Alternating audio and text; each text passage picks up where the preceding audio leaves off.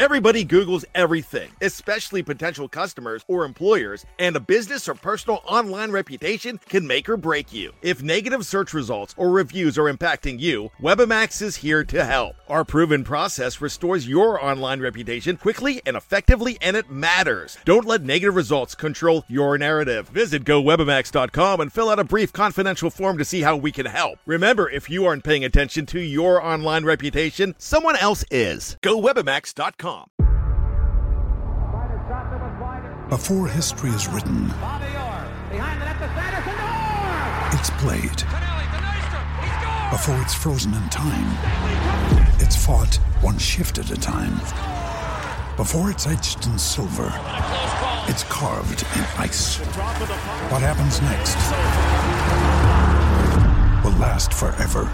The Stanley Cup Final on ABC and ESPN Plus begins Saturday. With threats to our nation waiting around every corner, adaptability is more important than ever. When conditions change without notice, quick strategic thinking is crucial. And with obstacles consistently impending, determination is essential in overcoming them. It's this willingness, decisiveness, and resilience that sets Marines apart. With our fighting spirit, we don't just fight battles, we win them. Marines are the constant our nation counts on to fight the unknown. And through adaptable problem solving, we do just that. Learn more at marines.com. Anatomy of an ad. Subconsciously trigger emotions through music. Perfect. Define an opportunity. Imagine talking to millions of people across the U.S. like I am now. Identify a problem. Creating an audio ad is time-consuming. Offer a solution. Utilize cutting-edge AI. Imagine creating all that in under 30 seconds. Well, we did to create this ad. To learn more about AI in the audio industry, download the white paper from audiostack.ai.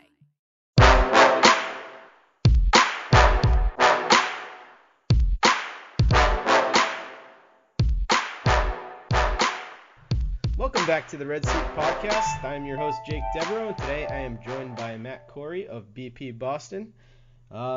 Matthew Corey, how are you today? I'm good, Jake. How are you doing? I'm doing better than the Red Sox bullpen.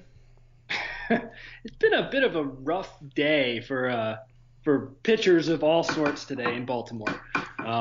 But as is often the case, talking about a game as it is live while on a podcast is a terrible idea. So I think we should move on to our agenda items.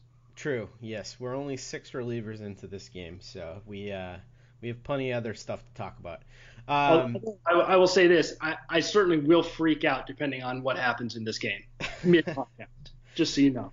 Well, good. Let's talk about that bullpen as it relates to David Price. David Price has recently been activated from the DL. They decided to move him to the bullpen.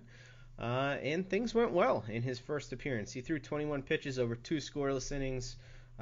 He used his breaking pitches as something that he hasn't done before. He hit 95, threw a curveball, a cutter, a changeup.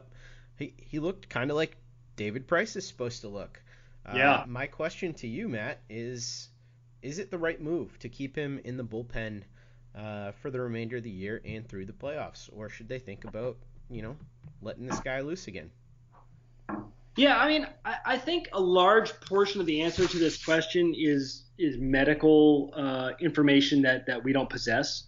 So, in that sense, it's really hard to answer. I think he has a lot more value to the Red Sox as a starting pitcher, but I'm guessing that the health of his arm prevents him from entering that role with any certainty. I mean, but part of that is where we are in the season.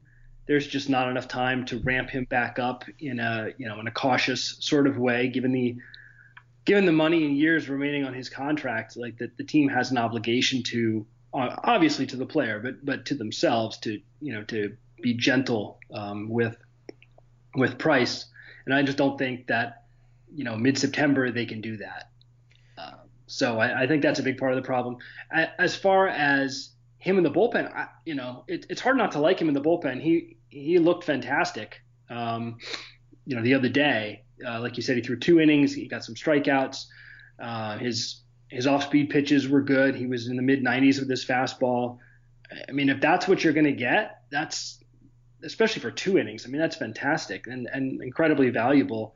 to the Red Sox, especially if, and I may be jumping ahead here, Doug Fister ends up with a start in the playoffs. So do I like Price in the pen? Yeah, I really do. I wish he could be a starter. I'm hopeful that whatever his problem is can be solved over the offseason and he can come back as a starter next year.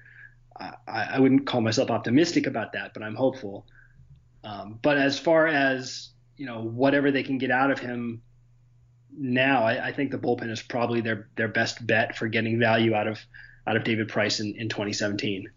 Yeah, I agree. I think it's too much of a risk to move him to the starting rotation at this point. I just think that it's going to take some time to get him stretched out. You were completely right. We don't know what the medical situation is and whether or not that's even possible, but we do know from this extremely small sample size that his stuff looks like it's working right now. And a bullpen role is a place where he could be an incredible weapon. And we saw what Andrew Miller did in the playoffs, and I'm not going to equate 2 innings of David Price to Andrew Miller because that would be the ultimate in hyperbole, but there's no doubting the fact that the Red Sox could use another huge weapon in the bullpen right now. When I look at that unit, I see Craig Kimbrell, I see Addison Reed, and I see a whole bunch of question marks. And whether or not that's fair, that's sort of the way that it's been as of late. And so if you can add a weapon like David Price, who can really shorten games for you down the stretch and into the playoffs, I think that's nothing but a positive for this team. So I'm really excited about the prospect of watching reliever David Price, because when we had Alex Spear on, he mentioned we were talking about the last time David Price pitched out of the bullpen. We were on the receiving end of some pretty nasty stuff in 2008. So yes, maybe he can do that to some other teams. That'd be good. That would be nice. I'm a little more optimistic about the bullpen overall than it sounds like you are. I mean, obviously Kimbrell is, fantastic. And I'm hoping that, Farrell's going to call on him for more than a one-out save, once the playoffs come around. But there's also Brandon Workman, and I've been really impressed with him. Like you said, there's Reed. And then, any starter that isn't in the rotation in the playoffs, especially in a short series where you only need 3 starters, you can pull from those other guys. So you can have an Eduardo Rodriguez come out of the bullpen. And I mean, I love that idea. You can get as many as 1 or 2, 3 innings out of a guy like that potentially. So yeah, I think they're probably a little stronger in the pen than people are giving them credit for. And that's, saying something, because the bullpen has been fantastic this year. I don't know if you assembled this same group of guys and put them on the 2018 Red Sox if they would be as good, but that's what's actually happened. They've been very good. So there you go. Yeah, I agree. The unit has been really good as a whole for the year. I think that what we're seeing right now is probably just a little bit of fatigue on the part of some guys, like maybe Matt Barnes kind of stands out to me as a guy who's faded a little bit. And you mentioned Workman, who has been just an incredible surprise this year, coming back and pitching as well as he has. But since the 24th of August, he's given up 2 runs, 1 run, 1 run, 1 run, another run, and a run tonight. So that's 6-7 appearances over the last couple weeks where he's given up runs. So he has faded a little bit as of late, and you have to wonder a little bit whether or not, ramping up and going from where he was in the spring, which it was almost unimaginable that he'd be doing what he's doing now, to doing what he is doing. I wonder if that has kind of caught up with him a little bit. So there's just a little bit of concern there for me, and maybe it's overblown at this point. It's still a pretty good unit. So no, you make a good point about Workman. I like his stuff a lot, and he's not walking guys.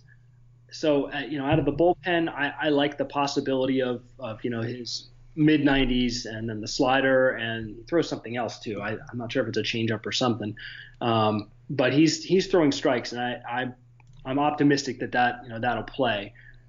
Even though, like you point out, he did give up a run tonight. He's given up runs, like you said. They classify that pitch as a curveball and a cutter that he throws. So that cutter might look a little like a slider at times too. Yeah, that's probably where my confusion comes from. In any case, even without Workman, even if I'm wrong about him, then I still think you've got a 4 or 5 deep bullpen where you can, really, shut another team down. So I think I think that's, especially considering, the starting rotation is a strength of this team, or at least one of the strengths of this team. That they should be able to go, longer than you would hope, five innings in the playoffs. So once you get to the 6th or 7th inning, then you've got those 5 guys you can mix and match a little bit, especially if you've got a lead. So let's talk about that starting rotation a little bit. And Doug Fister pitched tonight. He didn't pitch particularly well. He went 2 innings and gave up 5 runs. Going all the way back to June 25th, Fister has only given up 4 or more runs 4 other times besides that. So he's been a really, really good pitcher for the better part of 2-3 months now at this point. So it's hard to think that he's not going to be a part of that playoff rotation, even with the back-to-back bad starts here. Are you worried at all about those back-to-back starts? Do you think that's a sign of anything going forward, or is this just a blip in the radar? And I mean, is the sample size now big enough that we can say that Doug Fister is a pretty reliable guy at this point? No, I don't think you can say he's a pretty reliable guy at this point. Given, the way his last 2 seasons went, I think it's pretty easy to have a couple bad starts and go, uh-oh, and fairly so. I mean, considering, this guy couldn't make the Angels rotation this year. That is incomprehensible to me. I mean, part of that could be, stupidity on the part of the Angels, right. Missing out on this. But he's not he's not like some amazing stuff guy. He's walking a fine line here, and the walks are kind of an issue for him. Like if you look at his walk rate through when he was really good, it was pretty low, and it's gone up, and it's stayed up this year. He's made up for it with strikeouts. I don't think he struck anyone out tonight. I think that's part of the thing. He's got to strike guys out because the walk rate is a little too high for a guy who's given up so much contact as he traditionally has. So am I concerned about him? Yeah, I am. Right now, I am concerned enough that I probably wouldn't give him a postseason start. I would probably go with Porcello and Eduardo over him. But there's more of the season left. We're not done yet, and my guess is if he has 2 really good starts between now and the end of the year, or 3 or whatever the number is, then opinions will change. A lot of this stuff is guesswork and playing the hot hand. So, but yeah, I mean, for me, these last 2 starts, and especially tonight where he just looked atrocious, he's pitched himself off the playoff rotation if it were up to me. Yeah, it's interesting. It seemed like just last week before these back-to-back starts, it was not a conversation of whether or not he's going to be on the postseason roster. It was like, all right, how many guys is he going to pass? Is he going to be the 3rd guy to take the ball for this team? Or right. I even heard Lou Merloni on the baseball show say, maybe you'd want to put him in between Sale and Porcello just to switch up the righty-lefty thing. So that's how good he was throwing the ball. Conversely, over that time frame, Eddie, over his last 3 starts, has looked really good. He only gave up 2 earned runs against Toronto, 1 earned run against Oakland, and then 2 earned runs against Tampa Bay. Granted, he's not exactly facing a murderer's row there. Those 3 teams suck. But the strikeout numbers were really good for him, and in 2 of those starts, he only walked 1 guy. So maybe we are seeing an Eduardo Rodriguez that's rounding into form. So I think it's a big possibility. I still think, though, that your best postseason roster is one where Eddie Rodriguez is a weapon out of the bullpen because he does have that strikeout stuff and he does pitch from the left side, than it is with Doug Fister. Because if Doug Fister's not in your rotation, Doug Fister's not on your postseason roster, in my opinion. Yeah, no, it's probably true, and I haven't gone through and made a postseason roster, but I off the top of my head, I think that's mostly correct. I think though when you're selecting starting pitchers, for a postseason start, what you need to ensure against is the disaster start, right? I mean, it's okay to pitch 5 innings and give up 4 runs. Mm-hmm. You can survive that. And if in the postseason, if a guy gives up 2 runs in the 3rd inning and a run in the 4th, he's probably not even staying in for the 5th, depending on who it is. Right. You got a pretty quick hook in the postseason. What you need to avoid is 5 runs in the 1st inning, 5 runs in the 2nd inning. And that's exactly what Fister has done these last couple outings. His 1st inning, I mean, that's been the big problem for him. Like, even when he was pitching well, he would still give up runs in the 1st inning. I forget what the exact stat is, but I think he had an ERA before tonight in the 1st inning over 6. That's problematic when you're facing a team like, the Indians or the Astros or the Yankees. So I think I would be inclined to start a guy who has a higher floor and probably a similar ceiling, quite honestly. But I think you need to ensure against the disaster start, especially with this offense, which tonight accepted. I mean, the way that they managed to come back from down 6-1 in this game is great, but this is not a high flying big comeback kind of offense. They're just not that good in terms of hitting. They don't have the power to do that. You have to string way too many hits together, and that's a tough thing to do in the postseason when you're facing Dallas Keuchel, Corey Kluber, et cetera, et cetera. So anyway, that's the reasoning why I still wouldn't go with Fister. Yeah, I have to push back a little bit on that though, because the one thing that you said there was you have to protect against the blow up start. And I really think that if you're looking to protect against the blow up start, none of these options are looking particularly good to you, because Porcello has given up more home runs and gotten eliminated more than almost anybody in baseball this year in the first 2 innings. So he is certainly not somebody who is going to be immune to that. Eduardo Rodriguez is king blow up in the 1st inning when he's not 100% healthy. And he's done that a number of times this year. But he is now. That's the thing, right? Well, we've seen him for 3 starts that he looks that way, right? But the right. 3 starts before that were terrible. So I guess what I'm saying is that, like, this thing is going to come down to probably the last week before the postseason, before John Farrell looks at these 3 not so great options and chooses 2 or 1. But, like, we can't feel great about the prospects of any of them at this moment, right? Yeah, no, I just have a lot more confidence, I guess it is, in those, in Porcello and in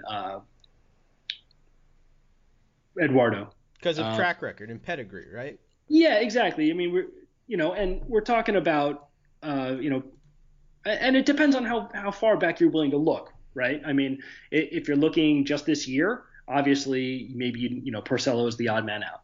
If you're talking about just the last 2 years, well, Porcello is going to pitch. He won the Cy Young last year. And things change the further back you go. But I think when you're looking at Fister's stuff, when you're looking at the way that he's pitched recently, I think it's, for me anyway, it's a pretty easy call at this point. Now, like I said, there's going to be some more starts between now and then. Now and when the decision has to be made, and I imagine the calculus will change a little bit based on that. So we'll have to see. But for now, I think I think Chris Sale, and then then Pomerantz, and then I'd probably go Eduardo, and then that's the first series. So well, fair enough. I think that is reasonable as any rotation I could put together at this point. All of it's not going to matter, though, if the Red Sox can't hit in the postseason. And I read a really sort of mind-blowing line from Jen McCaffrey today in one of her articles. It's a fantastic article, as usual, from her. But she says, in 36 games in the second half entering Thursday, Christian Vasquez was hitting .339 with an .880 OPS, 6 doubles, a triple, and 3 homers. He is our DH tonight in the Red Sox game and has 2 more hits. Yeah, one of them was a double. Yeah, this is incredible. And I guess I want to just take a second to reflect on how incredible this is for a guy who was thought to maybe not hit enough to be an everyday player at one point. And I want to ask you the question, is this a positive or is this an indictment on the offense that a guy like this is being relied on at the DH spot at this point? Like, you know, is this a sign of doom? I don't know. I don't know what to make of this. I can't tell whether I'm happy or, like, really worried about this. Yeah, it's funny, when you sent me the notes, I didn't completely grasp what you meant by, like, an indictment of the offense. And then hearing you say that, I'm like, oh, now I get it. Yeah. No, I think it is an indictment of – it's an indictment of a couple things. It's an indictment of Hanley Ramirez primarily, right? Yep. Who recently had that MRI and is not healthy. Right, and so that's the other thing is Hanley Ramirez's health. I mean, ideally speaking, you're talking about a guy who's going to hit close to 300 and slug, 530 or something. But that player has not showed up this year, really, at any point. And so, the team is kind of scrambled to and also, continue to play him to the extent that they can in hopes that he, that the player they wanted to, that the production they were hoping for would show up. So, but I think at this point, you have to make do with what you got, and Vasquez is like Jen McCaffrey pointed out, he is the hot hand right now, so it makes sense to put him out there while he's hitting. I don't have a problem with that. Pedroia took a foul ball off the face tonight, so in addition to what's he got, a knee problem also and a thumb problem or something, and I mean, there's just a laundry list of stuff with that gentleman. So, and Eduardo Nunez is out. Devers has not been hitting, on and on and on. So I think you just gotta take the best, make the best out of it that you possibly can. And I'm actually kind of happy that Farrell is doing that. Yeah, so I'll end it on that. I'm happy that Farrell's doing that.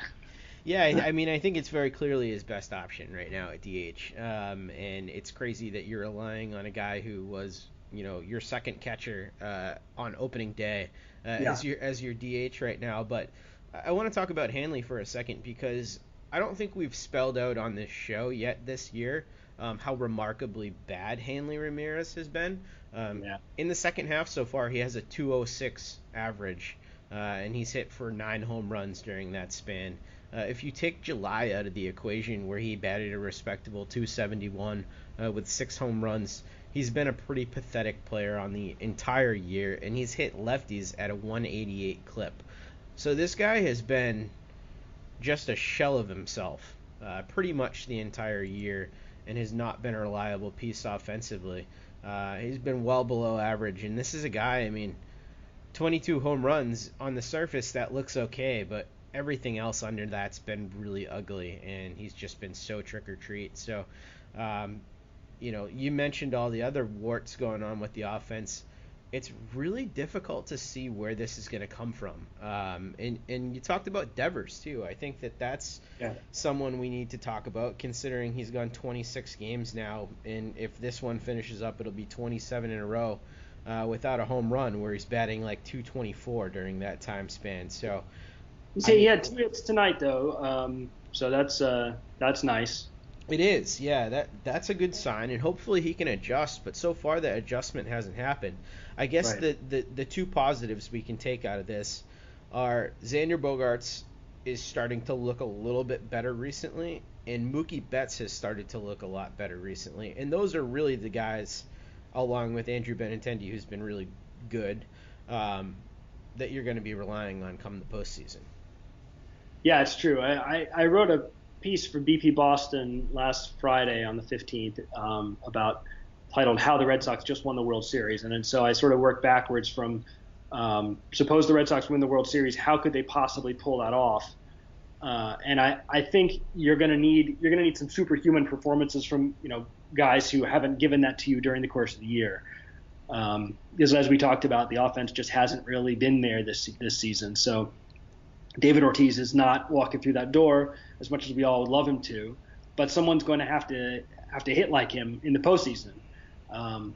If you look at the 2013 World Series, which is sort of the our most recent Red Sox triumph, the whole team really didn't hit at all, with the exception of Ortiz. And Ortiz hit something like 617, 8, whatever, and then with a 1,200 slugging. I mean, it was utterly nuts. Yeah. Without that, I'm not sure the Red Sox would have scored. So you're going to need somebody like Hanley to suddenly get healthy and turn it on. That's sounding less and less likely, considering the fact that he just had an MRI on his shoulder. I think a more likely candidate is someone like Mookie Betts, who's had a pretty weak second half of the season, but like you said, is starting to turn it on a little bit. He had a pretty hard hit double down the left field line today, Monday, with the bases loaded, some pretty huge in the moment there. If he's able to do that in the postseason, then the team is gonna have some success, I think. Yeah, I really liked your article that you wrote, and I thought it was interesting. And what I started thinking about after reading the article, as you how wrong out, I am? Not how wrong you are, but which of these three things is most likely is kind of what I started thinking about. And I think if I was to rank them in terms of the bullpen stepping up, starting pitching stepping up, or someone turning into David Ortiz, oddly enough, I think I'm betting on a random solo, offensive performance, like a totally insane series from a guy like Mookie Betts or Mitch Moreland, or someone on the team just going bananas. I think that's really the way that this team separates itself, because the starting pitching and bullpen have just felt so much more stable to me this year than the offense has, and I really think that the offense is going to be the deciding factor come the postseason. No, I think you're right. I don't know that I would rank that as the most likely thing, but I could definitely see Mookie just rediscovering that.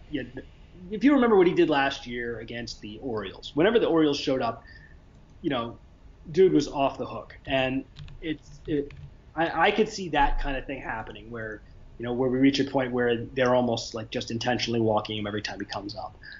By the way, I sold Ortiz short on the 2013 World Series. He didn't hit 620 or something. He hit 688. So that's fairly good. Yeah, that was pretty good. The rest of the team, just for reference, the rest of the team, not including Ortiz, hit 169, 225 with a 309 slugging percentage. So you're saying there's a chance? Yeah, I mean, I think the rest of the Red Sox can manage that. I think it's finding someone to hit 688 with a 1.188 slugging percentage is that's going to be the taller order of the day. It's sort of funny too that seems like a more likely scenario as opposed to Chris Sale going all Madison Bumgarner on us, right? I mean, after the first half, of the season, I think that would have been the more likely scenario. Sale just crushing one team in a short series. But now that seems like that's unlikely, and it wouldn't even shock me if, based on how Sale has pitched that he doesn't even shut the other team down completely. Yeah, and I think that brings up a big predicament. Like, what does John Farrell do with Chris Sale right now? Because he posted a 4.38 ERA in August, a 3.94 so far in September. He hasn't looked like himself. Should they shut him down? I mean, I think that this notion of pitching him so he can get to 300 strikeouts is probably not the right move at this point for a team with a 3-game lead in the division. I think that Cy Young race with Kluber is probably looking more and more difficult by the day for him to be the favorite in. So if I was John Farrell right now, I would make sure that Chris Sale has all the extra rest and R&R that he needs, and I would not worry about like him losing his sharpness or anything like that. I really think it's fatigue at this point with this guy. Yeah, I don't know. I don't. I mean, and I don't say that to disagree with you. I legitimately don't know. The thing about Sale is he's had this sort of catalog throughout his career where he kind of wears down in the second half, and I wonder about that. But I also wonder if shutting him down or giving him extra rest, if that is really the antidote. I almost said anecdote. I get those two words confused. And I don't know that solves the problem. So yeah, I mean, he's never pitched in the postseason, so I guess it's really difficult to know whether or not that solves the problem. But you're right. I mean, he's been a 2.74 career ERA in the first half, 3.28 in the second half. That's a pretty sizable difference. I mean, both are great, but yeah, it's been really different. Well, it's going to be tough because they're going to face a really good pitcher to lead off the whatever series they play in. And I actually even before the Indians went on that insane run, I felt like the Red Sox probably matched up a little bit better against the Astros than they do against the Indians. I totally agree. Just because of the pitching. I think the Red Sox actually have an advantage over the Astros in terms of the pitching staff. And McCullers is hurt again, by the way. I'm sorry? McCullers is hurt again, by the way. So I think that even strengthens that idea. Yeah, it may. Although if you remember last year, we were all psyched to face the Indians because all of their starting pitchers were hurt. And yeah, that went well. Yeah, that did not. Yeah. So. In any case, moving on, I don't even remember what I was saying now.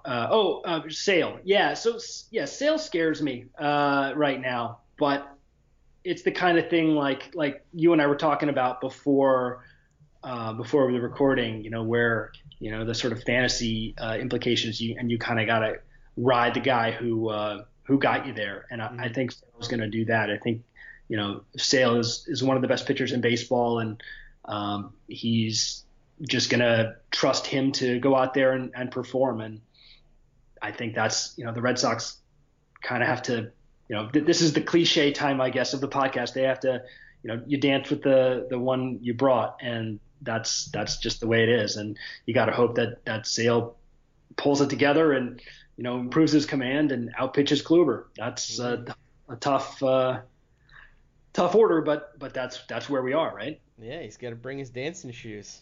That's right.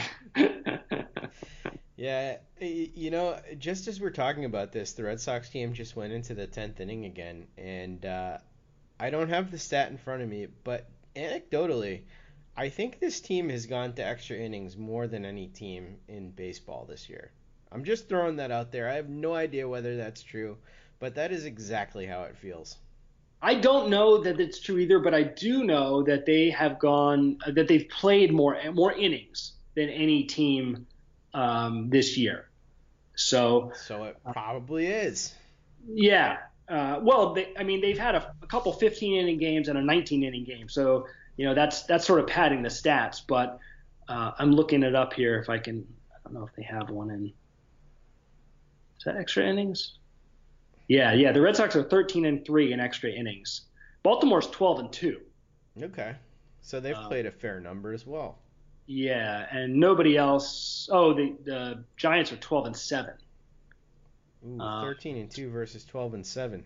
So they've actually had more extra inning games than the Red Sox. 13-3 versus 12-7. Or 13-3. Okay. Yeah. Yeah. So they still played more. Yeah. But although they're second, right? So they're second to the Giants. Yeah, although I think the Red Sox have played more innings. I think the Giants have played, 10, 11, and 12 inning games, where the Red Sox played 13, 15, and 19. Take that, you last place idiots. That's right. Well, they're in the 10th right now, and Moreland just hit one to the warning track, and not enough. Yeah, I mean, that's another thing that doesn't help the amount that they've had to play this year, which has got to be taking its toll. And I think back to a podcast that we did right at the All-Star break when we were looking at how favorably the schedule looked for the second half of the year. And can you imagine if the Red Sox had played an opposite slate where they had a really easy first half and they had this incredibly hard second half, coupled with all the stuff that they've experienced here innings-wise? It would just, I mean, I don't even think they'd be close to the division lead. So I think we have to be happy with the way that things have shaped up, considering all of the things that this team has gone through so far this year. No, I agree. I mean, if you look at, the Pythagorean record, the Yankees are way ahead of the Red Sox. I think it's like 6 games or something. And that's a giant jump, The Yankees are, I think, plus 175. And the Red Sox are plus 111, I think. Just quick math off the top of my head. Mm-hmm. That's a pretty substantial difference. Not, I used to buy into that a whole lot more, but once you get to the end of the season and the players are playing the way they're playing at that moment, and the roster is much different than it was in in April and May. You've had all the trades from July, and so you can't put that down and say, okay, well, the Yankees are definitely a better team as composed right now than the Red Sox are. But I think certainly over the course of the year, this Yankees team has underperformed to how well you would expect them to, and the Red Sox have maybe overperformed a little bit, which is kind of nice for that to happen. I mean, if you go back to the 2000s. And look at how things played out. It was kind of the opposite. It seemed like every year the Yankees would way outplay what you would expect from them. They'd be 10 games up on the Red Sox, and you're like, what? No, that's not how it's supposed to be. Right. I remember that feeling well. Yeah. And it does seem like every time the Yankees win a game, the Red Sox win a game, and this lead has been at 3. But again, I'm going to reference the baseball show. I was watching it because, Evan's been our great guest 2 times on this show, Evan Drellick. So watch that if you don't watch that show. But he's just very adamant that this division is going to come down to like the last week of the season. And it just has that feel to it. It does feel like a little bit that the Red Sox have been avoiding this possibly superior Yankees team for a decent chunk of the year. Certainly superior head-to-head. And I'm not sold on it being a better team overall, but I think that there's an argument to be made that the Yankees are better, and I don't feel like this division is in hand yet, even with those 3 games. And I know it's tough to make up 3 games in this amount of time, but I just feel like it's going to happen, man. It's gonna come down to it. I still think the Red Sox will hold them off, but I think by the time it's all said and done, it's going to be like a game. Yeah, it sure could. It sure could happen. Especially given the fact that the Red Sox have more games remaining against the Orioles, and I looked this up earlier today and put it out on Twitter. The Yankees have just destroyed the Orioles this year, and the Orioles have just destroyed the Red Sox this year. So, what did I say? The Yankees run differential is something like 170 something. Mm-hmm. 66 plus 66 of that was gained against just the Orioles. Yeah, that pitching staff is tailor-made for the Yankees. Well, it doesn't seem to make any difference. I mean, over the course of a season, you're talking about what 19 different games against each team. You're gonna get your chances against Ubaldo Jimenez, and you're gonna get your chances against Kevin Gossman, for better or worse.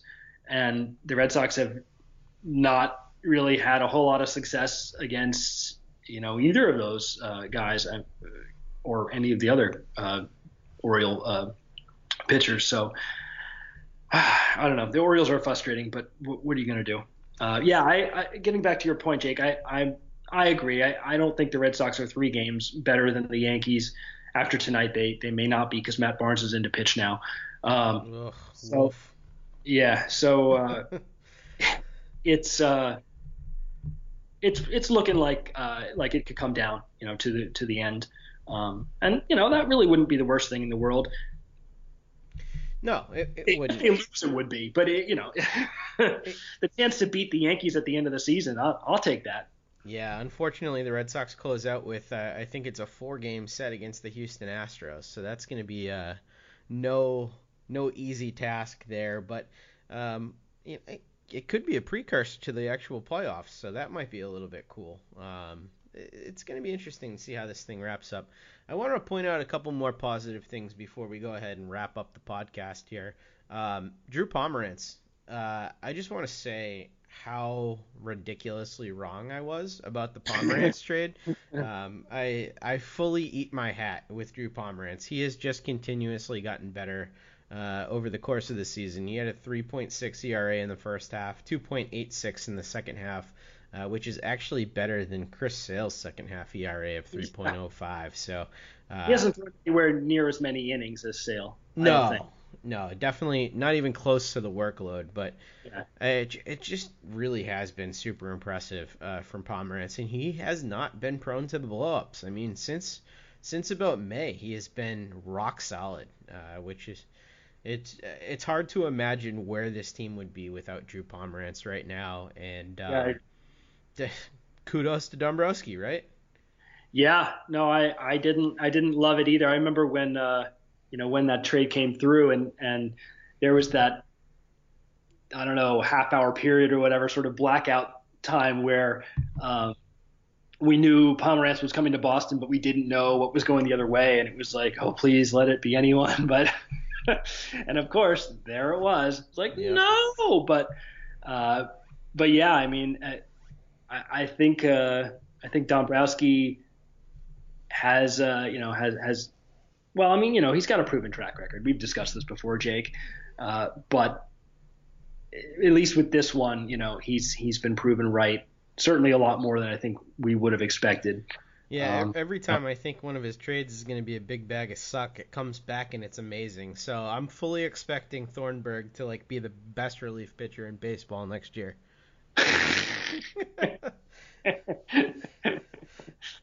No, I mean, one of these has to stay bad, right? One of them? Nope. No. I'm not counting on it. I mean, we have time on our side for the Thornburg trade to still pan out, and Travis Shaw has been a quiet man in the second half. So yeah, just like last. Yeah, exactly. He's very good at the second half vanishing act. Getting to the minor leagues of the Red Sox, I wanted to talk about the Greenville Drive a little bit, because the Greenville Drive just won the Sally League Championship, the South Atlantic League, this year, and that's a roster that is not devoid of important talent for the Red Sox coming up. I just want to throw some names out there that are on that roster. Jay Grom was on that roster for some point. He didn't actually, I don't believe, pitch in the playoffs there because he's on the DL. But he was on that roster. Darwinzon Hernandez is on that roster, a good pitching prospect for the Red Sox. He's a lefty. Brian Mata, a really good pitching prospect for the Red Sox, who's an international signee. He's a righty. He was the youngest player in the South Atlantic League this year at 18. He pitched well this season.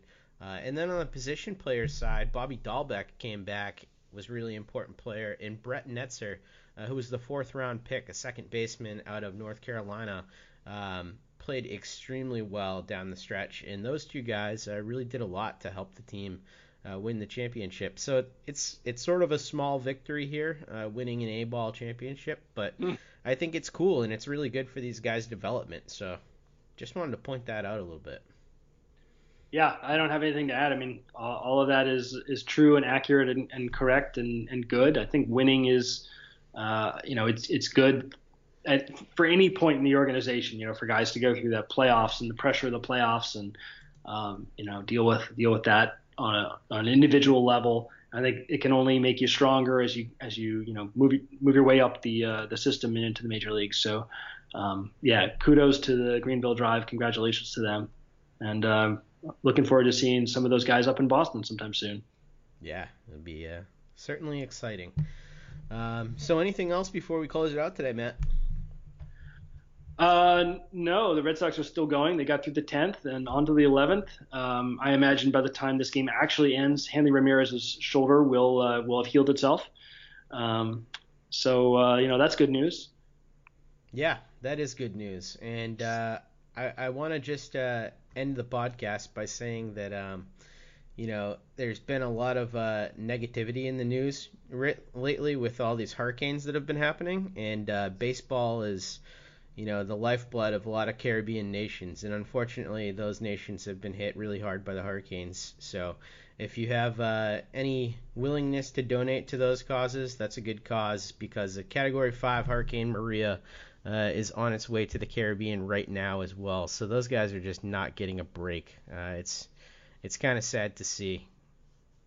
Yes, I agree. Red Cross needs our money, and so do a number of outstanding organizations doing good work down there. So, yep, I agree, Jake. Yep. All right. Well, with that, we will be with you next week at a similar time. You can rate and review this podcast. You can do so on iTunes or Stitcher. You can download us on pretty much any service. I think that we are on everything right now: Google Play, iTunes, Stitcher, all of those good things. So if you like the podcast, leave us a note, give us a comment, tell us how great we are, especially Matt and his Twitter handle at MattyMaggy2000, best in the biz. And you can follow me on Twitter at DebJake.